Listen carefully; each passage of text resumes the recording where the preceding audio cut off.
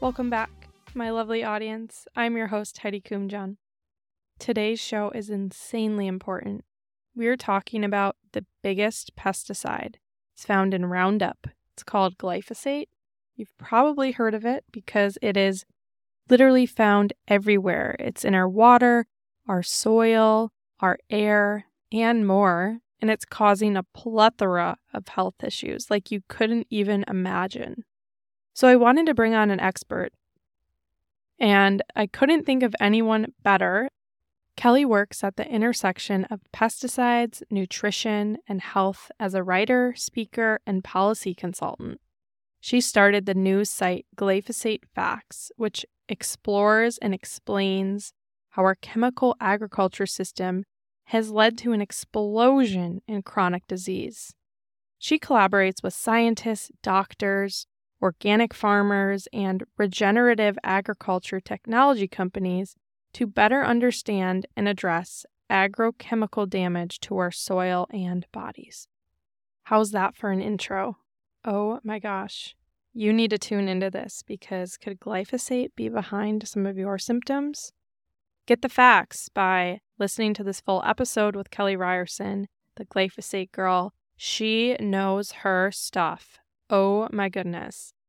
With that, please join me in welcoming Kelly Ryerson. Hey, Kelly, aka Glyphosate Girl. How are ya? Good. So nice to be here. Yeah, I'm so excited to have you. And like I was just telling you, I saw you on a webinar with Dr. Zach Bush, who I'm a total fangirl of. And I'm like, wow, anyone he's associating with, talking to, putting on a webinar with, like, I want to talk to them as well. And I came across your Instagram then and your website and was like totally blown away. But if you could do the audience a favor and just kind of share a little bit more about you, the glyphosate girl, and even your story, because your story was very touching.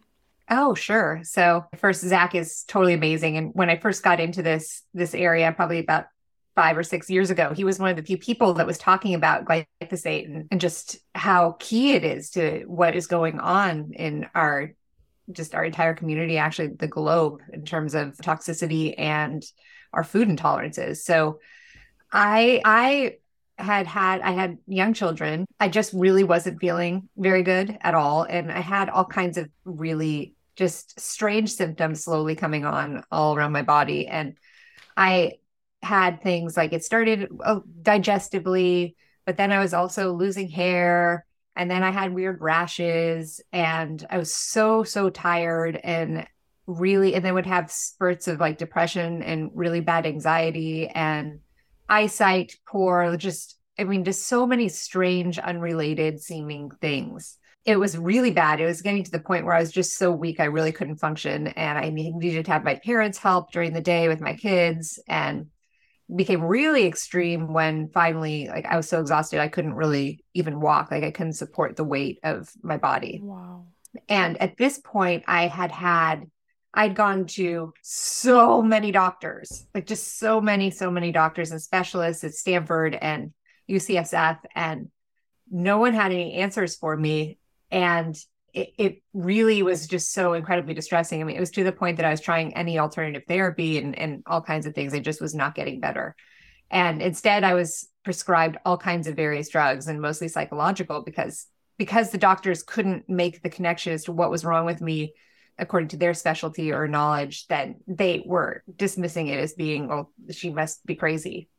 So I was dismissed as having like major mental problems. And finally, so I'm on these different drugs that are really powerful. And one of the ones for anxiety that I was given was Valium. And like the second I took one Valium, you're supposed to be able to spot treat with that. And I became immediately dependent. And so because my body was so thirsty for something, and it was really, really awful because of course it was doctor prescribed, and like, I'm not addictive. I don't even really drink ever, but immediately was dependent on that. So like, wow, something's really missing from my body. But I finally was like, maybe I'm crazy. I went to a psychiatrist.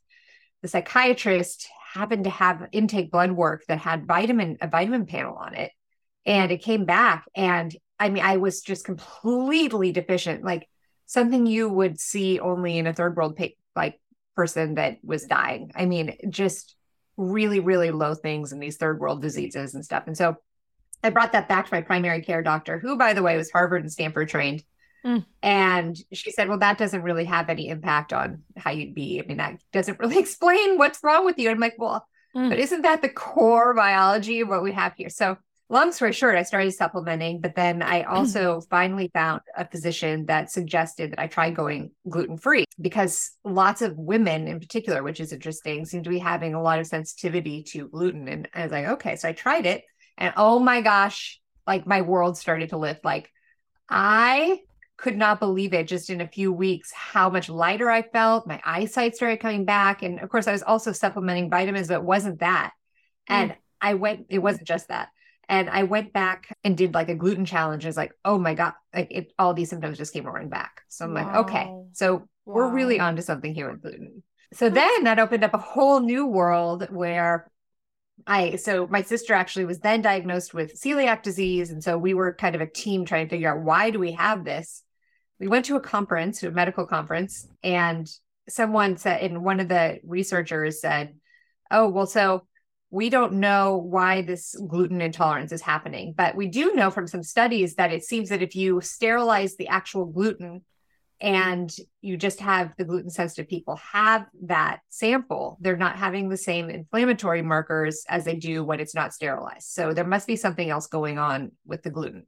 And so I said, I went to the microphone and I was like, do they spray Roundup on the grains? Because I feel like I've seen something like that, the weed killer Roundup, and no one knew. And they're like, what? There was murmuring, thinking I'm crazy. And I was actually really embarrassed. And I sat down because I was like, oh, I think I just made that up.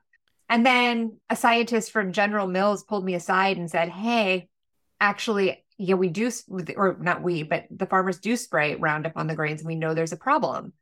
And I said, okay, well, that seems really like there might be something to, maybe that's this epidemic of gluten intolerance. And he said, well, it's going to take 2 decades to change their farming practices. Wow. And so and then you start digging and digging, anyone can go on PubMed and start reading research, and just the volumes of research about this pesticide is just enormous. It's really a huge problem in public health. And around that time, then the Roundup cancer trials were starting in San Francisco, which is where I live. And so I was like, oh, I'm going to go and see what's going on. So I went to protest against Monsanto, which made Roundup. And there was I showed up and there was no one there at all. I walked right into the courtroom and sat right down with the lawyers. And I'm like, oh, no one knows about this because it's been squelched from the media. And I ended up blogging every single day of that trial and just exposing everything that was coming out in the courtroom of all the horrible corruption with the EPA. And it was really fascinating, and a quick course on okay, this is everything glyphosate. And at that point, I named myself Glyphosate Girl for my blog, and then it took off. Wow. Oh my gosh, your story. I've been taking notes here because there are so many little things I want to mention. First of all, props to you for figuring it out and putting these different puzzle pieces together. And it sounds like you're really a really curious person too. That's a great quality to have, because it sounds like you were able to, you weren't getting answers, but you knew there was an answer. So you kept digging and digging versus giving up. And that's really, really cool. The other thing is your story as far as the symptoms and going to doctors, things like that, completely parallels my story as well.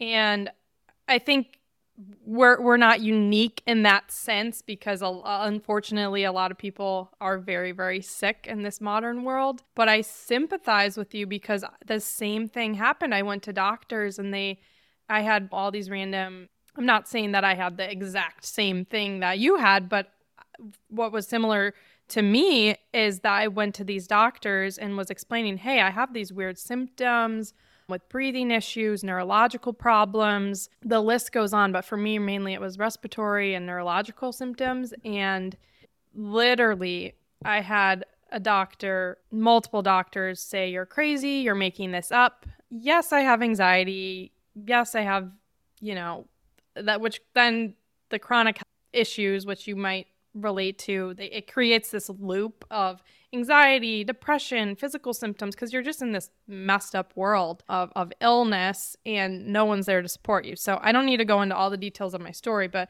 I just commend you and sympathize because I've been there and it sucks. It is so, so scary. And you're so right. And when doctors would say, oh, you're anxious, someone said to me, are you bipolar? I'm like, that shouldn't even be on the list. It's not like I was having any ups. But when they tell you that, it does make you more depressed and anxious. So yeah, because you're not crazy and you're just so desperate looking around, right? It's a horrible place to be. And so many people are in it.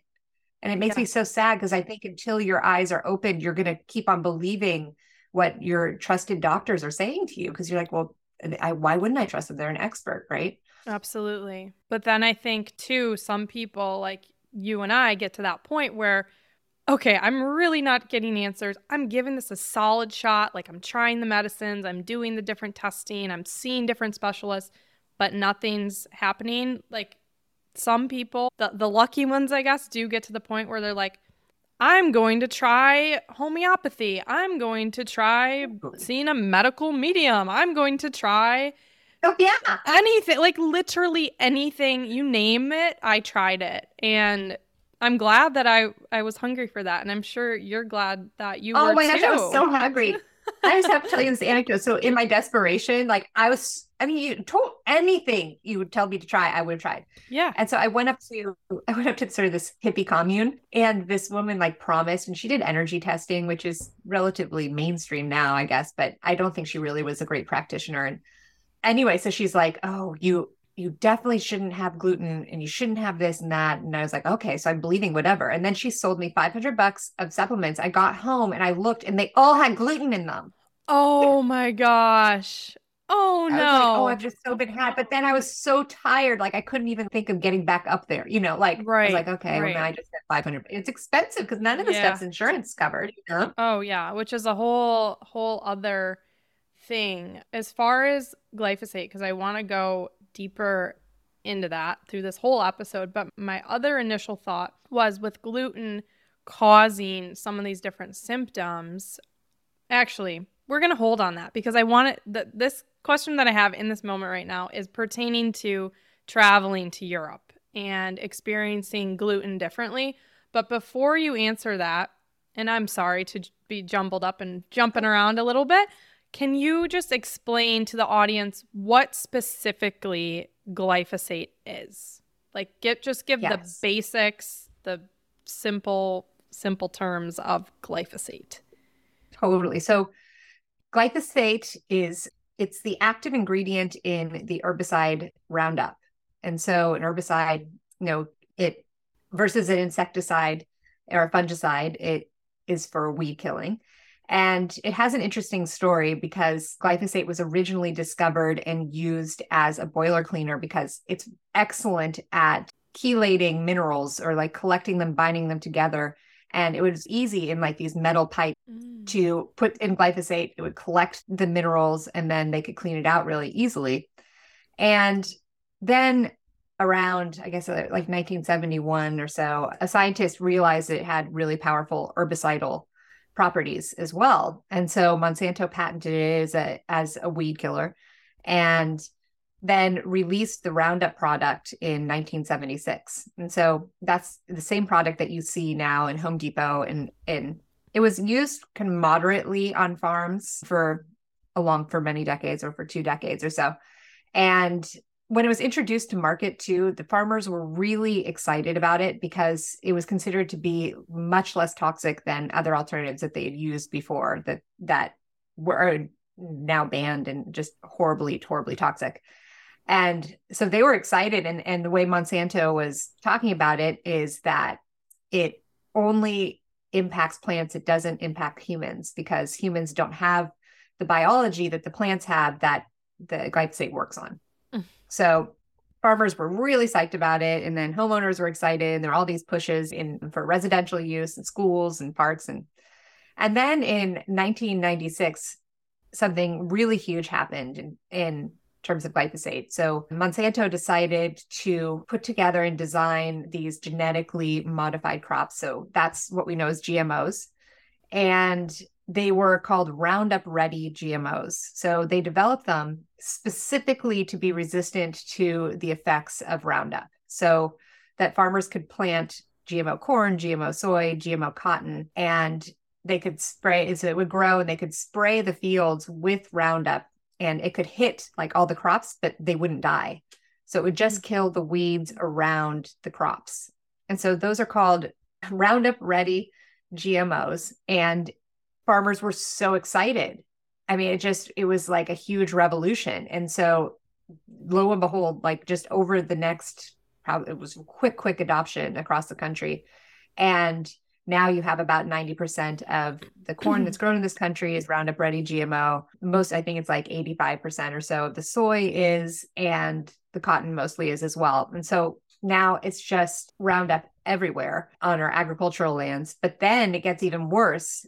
And it also is a really common practice that farmers will use Roundup as a pre-harvest aid. So that means that at the end, when it's just about harvest time, about 2 weeks before full ripening, they'll go out and they'll spray all the grains with Roundup, and then it kills the grain. So the wheat is all killed.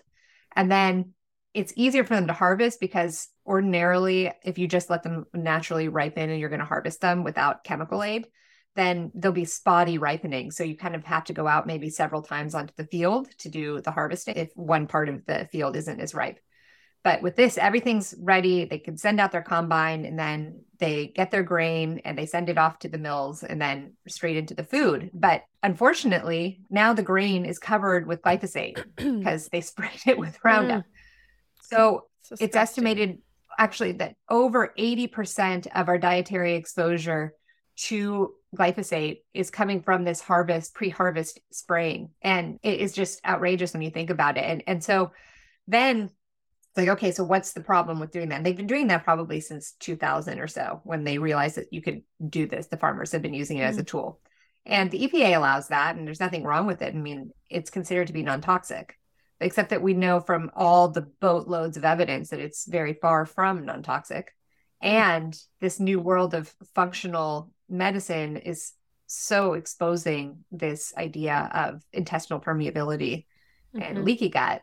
And that's one of the really cool things that Zach Bush's team is actually still working on, and hopefully will be publishing soon, that they know the mechanism by which this combination of gluten and glyphosate is creating leaky gut and this explosion of autoimmunity. And not only that, but one of the most distressing parts as well is that glyphosate, the same mechanism that the plants have, which is this path, it's a metabolic pathway called the shikimate pathway.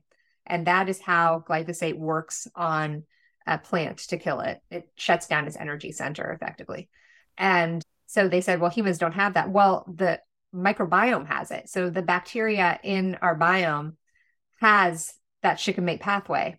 And so now studies have very specifically shown that indeed, when you eat glyphosate and it goes through your digestive system, it's killing the beneficial bacteria in our microbiome, but weirdly does not have an impact on the pathogenic bacteria in our biome. So now you have this whole horrible dysbiosis. Yeah. I mean, can you imagine what are the chances of that? Like the bad gut bacteria would be like, oh, that's fine.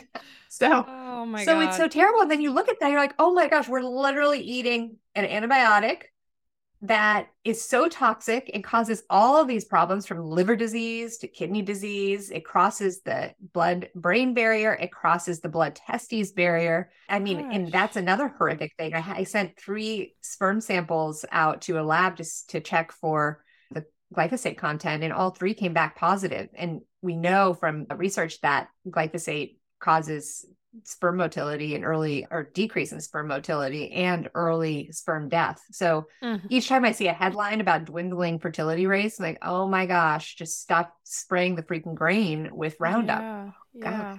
Oh my gosh. I never knew that about the what was it called? The pre-harvest spray. That's actually disgusting. And I'm glad that I don't eat a lot of grains, and if I do, they're organic and hopefully regeneratively grown as well. But thinking about that and thinking about the amount of people that don't know and that are, or some that do know, and are eating so many foods, because it's not just like, oh, I'm just going to have a big bowl of wheat today. It's like, no, like that is going into granola bars, into bread, into cereals, so many different things, right? And oh my goodness, Oh, that's just most of the wild. things. Yeah. Most of the things we eat has it, and not in small quantity either. Like the EPA just has put this huge high level of acceptable amount of Roundup or glyphosate. I say them sort of interchangeably, just in case Yeah. people are confused. The glyphosate's the active ingredient in Roundup, but they'll hear how much is needed for the pre-harvest spraying, and then they'll increase the maximum tolerance according to that. It's not like Ugh. they set it because it would be unhealthy. They just change it according to what like the farmers want. Oh my So gosh. It, oh my gosh, it's just so bad. And another component of it that people don't really talk about, including me, is that in Roundup, there's glyphosate, and then there's also something that's called the surfactant. And the surfactant mm, is this soapy substance that helps to get the glyphosate on the leaves and to stick to the leaves and penetrate into the leaves. So the surfactant that we use in the United States is called POEA, and it is really toxic. So toxic that Europe won't allow it in their Roundup concoctions, their formulations. And so the factories make Roundup without this toxin and send it over to Europe, but we still get this POEA, which is also sprayed all over our grains when we're eating. And it is so incredibly toxic. Some argue more so than the glyphosate itself. really? So I've heard of it just must be surfactants, cheaper. but I didn't know it was in the food. That's crazy. Like So, typically so that's in sad. the laundry detergents and stuff, or like Exactly. soaps, because I know to avoid that in like my personal care products or just cleaning products in general. But the fact that it is part of what they're putting on crops is disgusting. Again, I have so many follow-up thoughts and questions, but Oh, yeah. while we're kind of on the subject of Europe, just regarding the POEA at least, is that the reason that people have less of a gluten reaction when in Italy or something like that? I was in Italy this summer, and actually it was my first time to Europe, and I have always eaten very, well, not always, but since I was, for the last 10 years, I've eaten very strictly gluten-free. But when I was in Italy, I was like, you know what? I'm going to try. I'm going to just try a croissant or a piece of bread or a bowl of pasta. And I did. And I didn't really have any kind of reaction, You but nervous? I was very nervous. And following, what I will say is when I got home from the trip, I found that my immune system was really compromised, and I was getting more than I got sick 3 times since getting back from Italy. And usually I only get sick like once or twice a year. So I got sick 3 times in 3 months. But I don't want to like blame it on me eating a couple gluten-y things, but it's just a random tidbit of info. But going back to my question, I guess, why is it that when you're in Europe, you have less of a reaction to gluten? Or is that just an urban legend? Well, it's so interesting about that because so many people feel that way. And I actually have been unwilling to take the risk because I'm so scared of the Yeah. repercussions. Yeah. But I had an accidental exposure. So I was in Copenhagen, and that's the home of Joe and the Juice. Actually, that's where I don't know if you guys have Joe and the Juice, Oh, but Joe and the yeah. Juice is Yeah. Oh, funny. I didn't and know that. so isn't that funny? So it was Hmm. when it was this is a tidbit, but like it when it was founded, they just had like gorgeous male models working in there, and it was a huge hit because all of these women would come in, so smart. So it was a Copenhagen company. And so I went there, and also it was just like nicer restaurants there with it because it's their thing. But Mm, anyway, and so I was like, okay, I have that gluten-free muffin. And so I had it, and it was like the best muffin I'd ever had in my entire life. Like I couldn't even believe of it. So the course. next morning I was like, oh, we have to go back. And I said, can I have the gluten-free muffin? And they said, we don't have gluten-free muffins. I'm like, what? Well, what did I eat? And they're like, Oh, oh, that has gluten in it. And so I was like, oh my gosh, I was kind of glad that I was blindly tested. So I might have yeah. psyched myself out. Yeah. Oh my gosh. So then I thought, okay, this is so interesting. So what is it then? And they do some pre-harvest spraying. So it's not entirely that. It could be the POEA. Another big difference is the way that bread is fermented. It like historically used to be fermented for a long time, and the quality, like the glutinous component would be more easily decomposed, and it was much more digestible. And so they still do that in a lot of parts of Europe. In the United States, it's like, how quickly can we get it out? There's no time to do this fermentation process. And I think that might be part of the digestibility piece of it. Maybe even in Italy too, because they're like so old school. That's why I felt a little more comfortable, right? Because I'm like, okay, I know this is like really, really, really authentic and old school. I don't think I'd feel as comfortable somewhere else in Europe. Well, I don't know. It was a gamble. At the end of the day, it was a gamble. That is a big gamble. I took it. I got engaged when I was there, and I'm like, you know what? Congratulations. Thank you. I was intuitive. I'm like, I'm just gonna have a bowl of pasta, and I don't know. But my immune system was kind of shot when I got home, so I don't know. I will say that maybe it's just because we've all been hidden away, but I feel like I too have not had so many illnesses in such a short period of time as I have in the last like 5 months. So I don't know. Yeah, I don't know what's going around, but there are other variables at hand than me just eating gluten. Yeah. So yeah. Although it probably didn't help. Who knows? I hope did it taste amazing? That's what I want to know. It tasted amazing. Yeah, it really did taste amazing, but it didn't make me miss it. You know, it wasn't like, okay, I ate this pasta and this bread, and then when I got home, I wasn't like, oh, I really wish I could eat pasta and bread. I didn't miss it. In fact, I almost liked that I just had that experience there over in Italy, kind of. Oh, that's really small good news. Scale. Yeah, I was just excited, but I'm a really routine person, so I can think I was ready to just get back into my regular routine of eating too. I don't know. Well, that's good, because I think about that muffin that I had in Copenhagen a lot. It's too bad it was so good. Yeah, I mean, the food was amazing, especially in Florence. The pasta was so good. But did you go to the gluten-free restaurant that in Florence that had amazing pizza and pasta?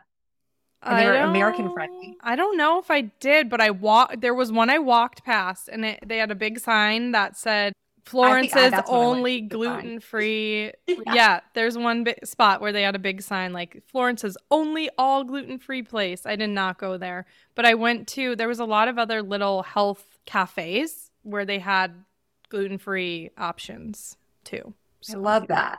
Yeah, it was great. So this is a lot of good info on glyphosate in Europe and gluten and all the things. Another question of mine is, when you were sitting in on these lawsuits with Monsanto or with the glyphosate Roundup problems, what, I guess, were the main things going on that caused these lawsuits to even be happening? So I have an idea, but how can we familiarize the audience with, I guess, some of these detriments of glyphosate on human health? So first trial was, all of these Roundup trials have to do with non-Hodgkin's lymphoma, so cancer. And there's a lot of drama behind the scenes going way back to the beginning. Now we know because a lot of the internal documents from this lawsuit were released in something called the Monsanto documents by the law firm that is really a great law firm. It's Wisner Baum, and they make a point whenever they do these lawsuits of making their documents public as much as possible. Oh, cool. So that we can see also, so we can go and access and see what were the executives at Monsanto saying about the carcinogenicity of glyphosate back in 1996. Like, what were they saying? And what's so distressing is you see just how hard they worked from the very beginning, really, to make this lie that glyphosate doesn't cause cancer, to the point that they would pay and hire academics to write research papers that support that it doesn't cause cancer. And in some cases, fabricating those results. In a very specific case where they lied and said that some studies didn't show tumors, but actually they did. And then went to the EPA and strong-armed them because they have such a hold with their lobby and just so much money at play, and got the EPA to buy off on it and say it was not carcinogenic. And this for years was going up against all this evidence that shows it caused non-Hodgkin's lymphoma. And so then in 2015, there's this group called IARC, and it's an international agency for research on cancer. And they take different chemicals that are very common, and not just chemicals, sometimes other things too, but chemicals primarily. And they assess, okay, what does the body of research say about the carcinogenicity of this chemical? And so it was glyphosate's turn. And Monsanto had tried so long to keep glyphosate off of that panel, but finally it made it there. And they said, after looking at all the animal research and like epidemiology and mechanistic data, they said, okay, this is a probable human carcinogen. And so that ignited this huge upset in the agricultural chemical world. And they were preparing, like Monsanto internally was preparing for that outcome. So they were ready to orchestrate a reaction and put out more studies that they bought. I mean, there's evidence they bought these studies, paid scientists to do it. They bought articles in newspapers to talk about how it's safe and how crazy activists are and these other people. And so at that point, there was finally this very organized, wide body of research specifically about non-Hodgkin's lymphoma that the attorneys could depend upon and actually take in front of a jury. And so this trial was the first time that this Monsanto, which is a very notorious company, it's now been acquired by Bayer pharmaceutical company. But at the time, actually, that was happening right at the time that the acquisition was happening, right around the time that the cancer trials were going on. And so that was a huge liability that Bayer ended up taking on. But anyway, so the trial went down and the jury unanimously said this causes cancer. So that first trial went through, and the poor plaintiff had exposed in his job as a pesticide applicator at a school, at an elementary school. And only like 2 times he was fully drenched, but the non-Hodgkin's lymphoma popped up really quickly and very, very severely. And it was absolutely insane to sit there and hear Monsanto say that the cause, because very clearly it was like this topical exposure, which so many residential users of Roundup have. And not even just users, like you can be out at a park and you can be exposed, and kids are exposed on these schoolyards where it's sprayed. And it's, I worry about my dogs walking on sidewalks that have had runoff of Roundup because it can go up through their paws. And so and golf courses during golf courses, totally. And the exposure, and they showed the way this POEA and glyphosate combo cuts like right into the skin and delivers the glyphosate into the bloodstream. So it's so horrible. And so then there were 2 more trials that went, and the juries all also said Monsanto's guilty of hiding this evidence. And then what happened is there's a huge, huge settlement that went to tons of plaintiffs. And you might have even seen ads for like, do you have non-Hodgkin's lymphoma? So the attorneys were advertising on TV. And so tons and tons, like to the tune of billions of dollars of settlements have gone to plaintiffs. But there are a few plaintiffs that had weak cases. So meaning that they had non-Hodgkin's lymphoma, but it was hard to prove that it was from Roundup. And so Bayer now still takes on those cases and then makes a big public scene of it. And they say, see, it doesn't cause cancer. And so now they're like, we've won so many trials in comparison, but that's just because they've settled all the millions, or not millions, but all the probably 100,000 cases that definitely caused their cancer. So it's just so sad. And when you started to see this happen just with this one chemical, you start opening your eyes to so many different toxins and things that like, you're like, oh my gosh, is this real? Is it actually really bad for me? I mean, it's a lot of questions. Yeah, I know. And glyphosate does feel like such a prevalent one, though, despite there being so many. It's wild that glyphosate is such a powerful one, and one that we're unfortunately being exposed to at scary, scary numbers. So the non-Hodgkin's lymphoma and these documents, will I be able to link the Monsanto papers? Yeah. That's all public? Okay. That's completely wild, but I'm not surprised. Just another big company paying out a government agency or universities to get their way in a sense. And it's like, okay, if this is happening with glyphosate, what else is that happening with? And it's totally clearly happening all the time. Like the trans fat and seed oils, that's another one where the American Heart Association paid out Procter and Gamble. And did they really? Oh, I haven't even looked into that. I just have been like, no seed oils. Yeah, or I'm sorry, it was Procter and Gamble paid the American Heart Association in the, I think, 60s or 70s when the American Heart Association was brand new. They wanted to get some recognition, and Procter and Gamble had Crisco, which started out as a product to make candles and soaps, and they realized it wasn't profitable for that, so they decided to remarket it as a food item. And they had a lot of money and got together with the American Heart Association, donated, I think, $1.7 million, which was a lot at the time, for the American Heart Association to kind of come out against animal fats and healthier oils. So that's why they're, over the years, even now, today in 2023, there are still people that think eating canola oil is healthier than butter, organic grass-fed butter or coconut oil, some of those ancient healthy things. So the point is, there is a lot of weird, scary special interest, I guess, on the subject of hope, because this stuff is so heavy. Where, I guess, do you see this going? Obviously, we're so glad I am so glad, and others are so glad to have people like you exposing this kind of stuff, as well as Dr. Zach Bush and his team. Where do you see all of this going? Is there hope for the future? Like, what are the positives that you can kind of predict for the future? So this is like the point in any talk when Zach goes like super spiritual, but that's not as much me, even though I do meditate because I enjoy that.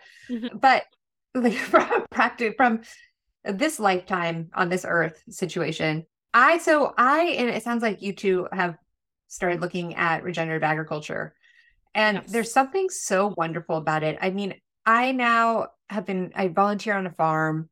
I am meeting so many like-minded people and a lot of young people that are interested in this. And I feel really excited because they get it. Like, people are understanding that we have to change our farming practices. And maybe even more importantly, there are organizations that are coming out to financially support farmers in making that transition over to regenerative organic farming, because that a lot of times is the hiccup. It's like farmers shouldn't have to give up their farm because they can't afford to make the change. That's ridiculous. But another very exciting thing is that the USDA is changing its tune big time in terms of funding. Just 5 years ago, there were 27 people total in the organic department at the USDA, 27 for the entire country. And the USDA, if you're ever in DC and you drive by, the most mammoth building you'll drive by, it's just blocks and blocks, is the USDA.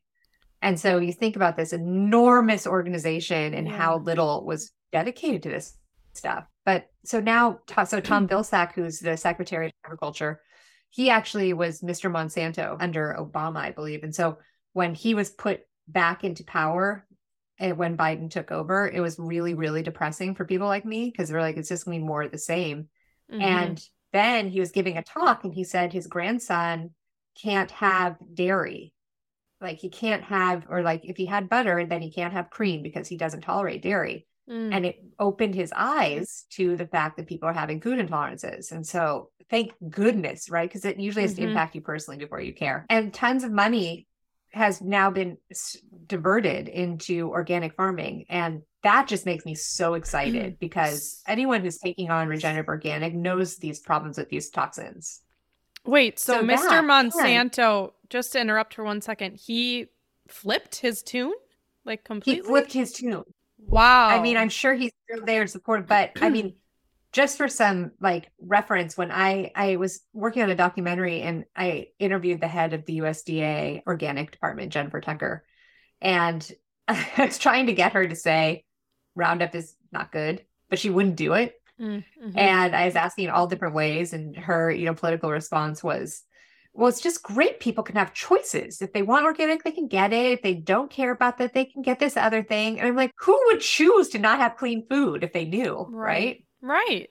Ugh. Like if people knew that organic, oh, they're not going to have these toxins that are make them super sick and desperate Yeah. at the doctor. Like, of Yeah, course like, they're going to pick that. like, hey, lady, how about we prevent the use of these toxins so that Yeah, people don't get sick? Because most people don't know about this stuff.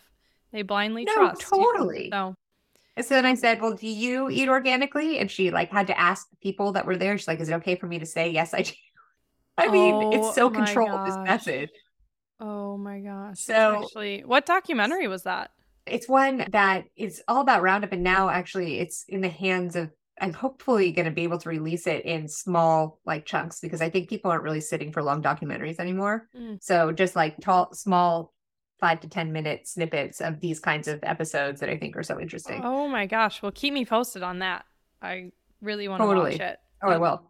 I will. So, but yeah, so in the Rodale Institute is a really preeminent group that has supported organic farming forever. And I went to, they had their first ever food as medicine conference. And so it was a bunch of doctors and I snuck my way in there because I'm not a doctor. But just hearing this movement that is in large part being funded by the government to better understand what the impacts are of food.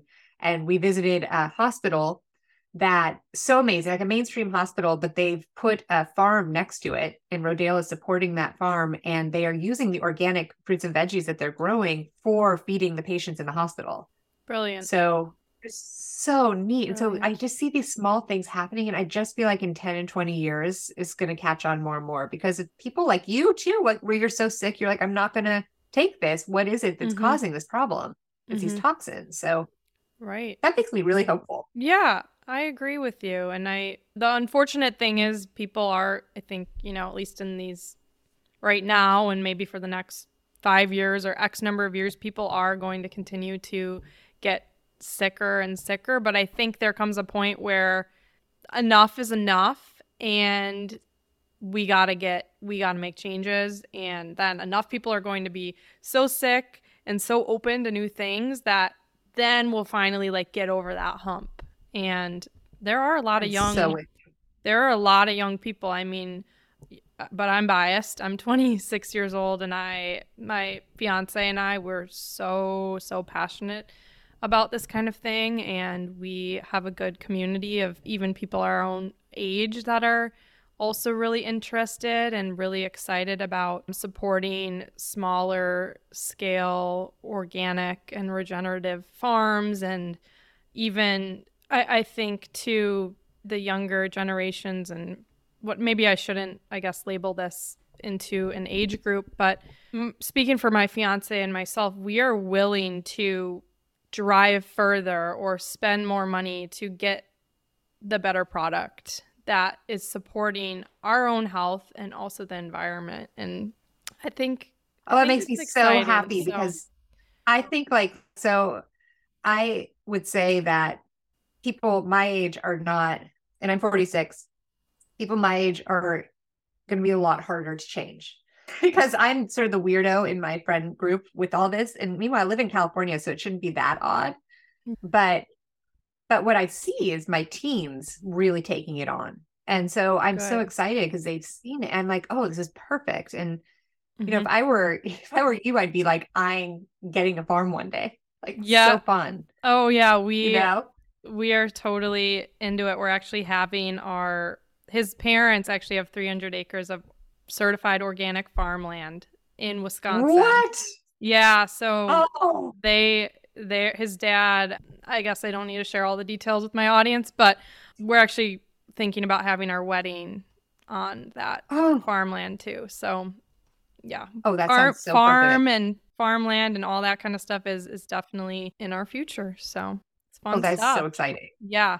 And it took a while for them to get all their land converted and certified and all of that. But I think it was like a 5-year. What inspired them to do that process? So his dad is very, very into nature and environmentalism. And he saw some land go for sale, really wanted to, I guess, restore the land and give back. I think ultimately it was just the values of his parents in wanting to just really give back to the land, because the land that it's on, the area of Wisconsin that it's on, is the most beautiful part of Wisconsin. It's called the Driftless region. Actually, that's where Organic Valley started.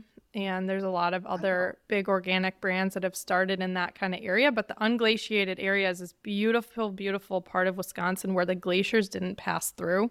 So there's rolling hills and stone formations everywhere. And a lot of it looks European.